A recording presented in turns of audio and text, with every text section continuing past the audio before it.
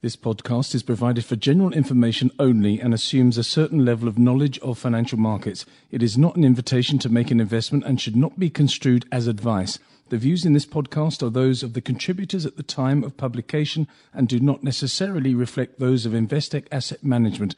The value of investments can fall as well as rise, and losses may be made. 2 weeks ago, I spoke to Philip Saunders, who's the co-head of multi-asset growth at Investec Asset Management in London. We spoke about China, his enthusiasm for the country, for its growth path and for its potential investments for people like you and me. And that almost coincided with the start of the 19th Congress of the Communist Party of China, which ended this morning. On the telephone now again is Philip Saunders. Over the last 6 days, Philip Saunders, have you seen anything that changed your mind, sort of dampened your enthusiasm for this country?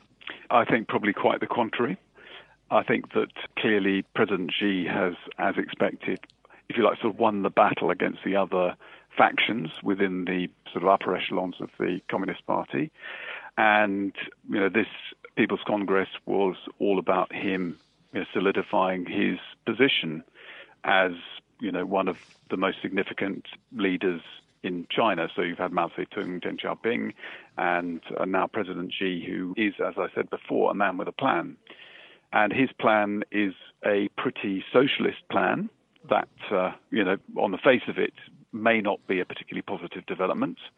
And however, he certainly has a plan for, if you like, dealing with the challenges that China faces and setting it on a path to overcome those challenges and to continue to develop the economy.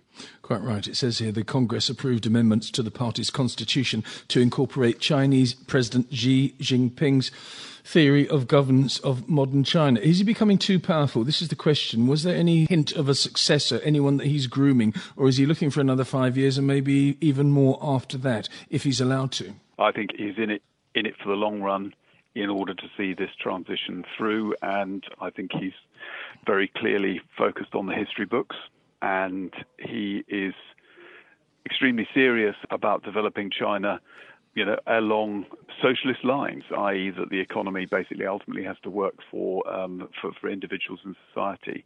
And he talked a lot about unbalanced growth and what he needed to do in order to make growth more balanced. And this obviously means less pollution. It means better capital discipline, capital productivity, and so forth. And that means big supply-side reforms. It means that the state-owned enterprises now have to genuinely kowtow to this man, yes, who is insisting that they use capital more efficiently and consolidate in a way that they haven't seen before. So a pretty ambitious plan of supply-side reforms, which, most political leaderships in other economies have never really managed that. So it's quite an ambitious plan too. The Congress approved amendments to the party's constitution to incorporate Chinese President Xi Jinping's theory of governance of modern China. The theory, codenamed Xi Jinping Thought on Socialism with Chinese Characteristics in a New Era, nice and catchy, will inform the party's philosophy of governing the world's second largest economy for the next 5 years. All past Chinese leaders, it goes on to say, ideologies on governance have been enshrined in the Communist Party of China's constitution. Founding leader Chairman Mao Zedong's thought is one of the most compelling in the party's character. Now, according to the statement, the Congress urged party members to put the thought into action throughout the drive towards China's socialist modernization and in every dimension of party building. There is a certain disturbing nature to what I've just read, because as China becomes more powerful, it's almost as though they're becoming more autocratic, where the country is almost becoming more domineering and sort of state-focused, if you see what I mean. I think arguably, in order to change gear in the way that it has to, but because the key thing is this, that it simply is too big to continue to pursue pursue production-driven growth. It's just too big. The world can't accommodate that. So it needs to generate its own consumer demand. And so that means that whereas certain aspects of consumers' lives are going to be profoundly controlled, it means that consumerism, effectively is going to be given fairly free rein. And simply because the Chinese economy has to rebalance. So I think there's a big emphasis on technology and innovation, and obviously the sort of goals of eliminating poverty and protecting the environment also sort of come through as well. So in order to do this, they've concluded that, or Xi has concluded, that they need more centralized top-down control, which is anathema to Western development models, which is all about liberalization and democracy, et cetera, But there's no one system. So in a way, this is sort of like Singapore on a giant scale. Yes, a very giant scale indeed. Will it usurp the United States when it comes to the productive side of its economy? I think it's already the biggest economy in the world if you take 5 or 6 different metrics. But do you think within the next decade or so it will be, in terms of production, bigger than the United States? Yes, potentially, yes. And in aggregate, obviously, per capita wealth and income is going to lag, but obviously, China is much more populous than America. So it's sort of, basically a question of numbers. And the growth rate, even if it does reduce, which is likely, so it's currently somewhere in the 60s, and, progressively, I think that they will let it moderate. Obviously, the economy is much larger, so maintaining a sort of 10% rate of growth, has just been. In order to do that, you've got to sort of really let rip in terms of, credit creation, etc. So clearly they're not going to do that. So the actual growth rate will moderate, but it will still be 2 or 3 times the level of the US and other developed economies. Any danger that Mr. Trump will sort of instill this power-mad mentality in China, and China will be laughing at him? The 2,000 delegates will be saying, well, this is all we've got to contend with here, apart from big tech and a couple of car companies and a little bit of a primary industry in the United States, failing primary industries. All we've got to do now is just take advantage of this vacuum that's being created, which we've spoken about before. But is there any danger that they become a little bit too, as I said, power-mad and start to lose track, or are they too focused for that? Well, I think that they clearly now have more of an international focus, and the whole One Belt, One Road initiative is all about that. It's not accepting the primacy of American-sponsored international organizations like the IMF and the World Bank. They're determined to sort of go their own way, and that represents a significant threat to the American world order, and which the good Mr. Trump seems to want to amplify by sort of pushing America in more and more of an isolationist position. Actually, I think the Chinese find it sort of somewhat amusing that President Xi has had to sort of come up through the ranks, if you like, within the Communist Party. Yes. So he's had a lot of experience in actual government at a variety of different levels, from the most sort of menial to obviously now the paramount position.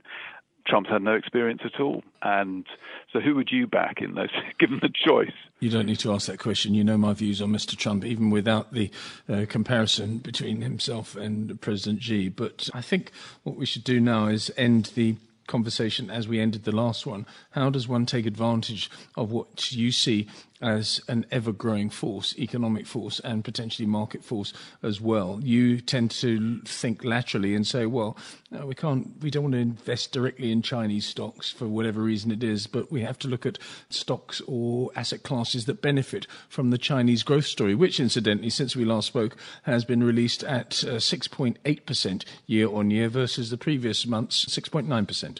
Yes, to coincide with the party congress. That's, I think you've got to take these numbers with a considerable pinch of salt. No, I think that Chinese assets are investable, actually. I think they've become progressively more investable. And in the sort of slower but higher quality growth environment, I think that there are a number of Chinese companies that look very attractive. And I think quite a lot of them are, effectively classified as old China companies rather than the ones that we're pretty familiar with, like Tencent and Baidu and Alibaba. So I think China is becoming more investable, but we have to bear in mind that their number one priority is not allowing international investors to make lots of profits, or indeed local investors to make lots of profits. It's to advance socialism. So I think we have to sort of temper our enthusiasm with that. Yeah. However, if China does handle this transition effectively, that means that it will sustain a pretty impressive growth rate, which will be supportive for global growth, and it will be supportive. It will keep commodity prices higher than they would otherwise have been, et cetera, et cetera.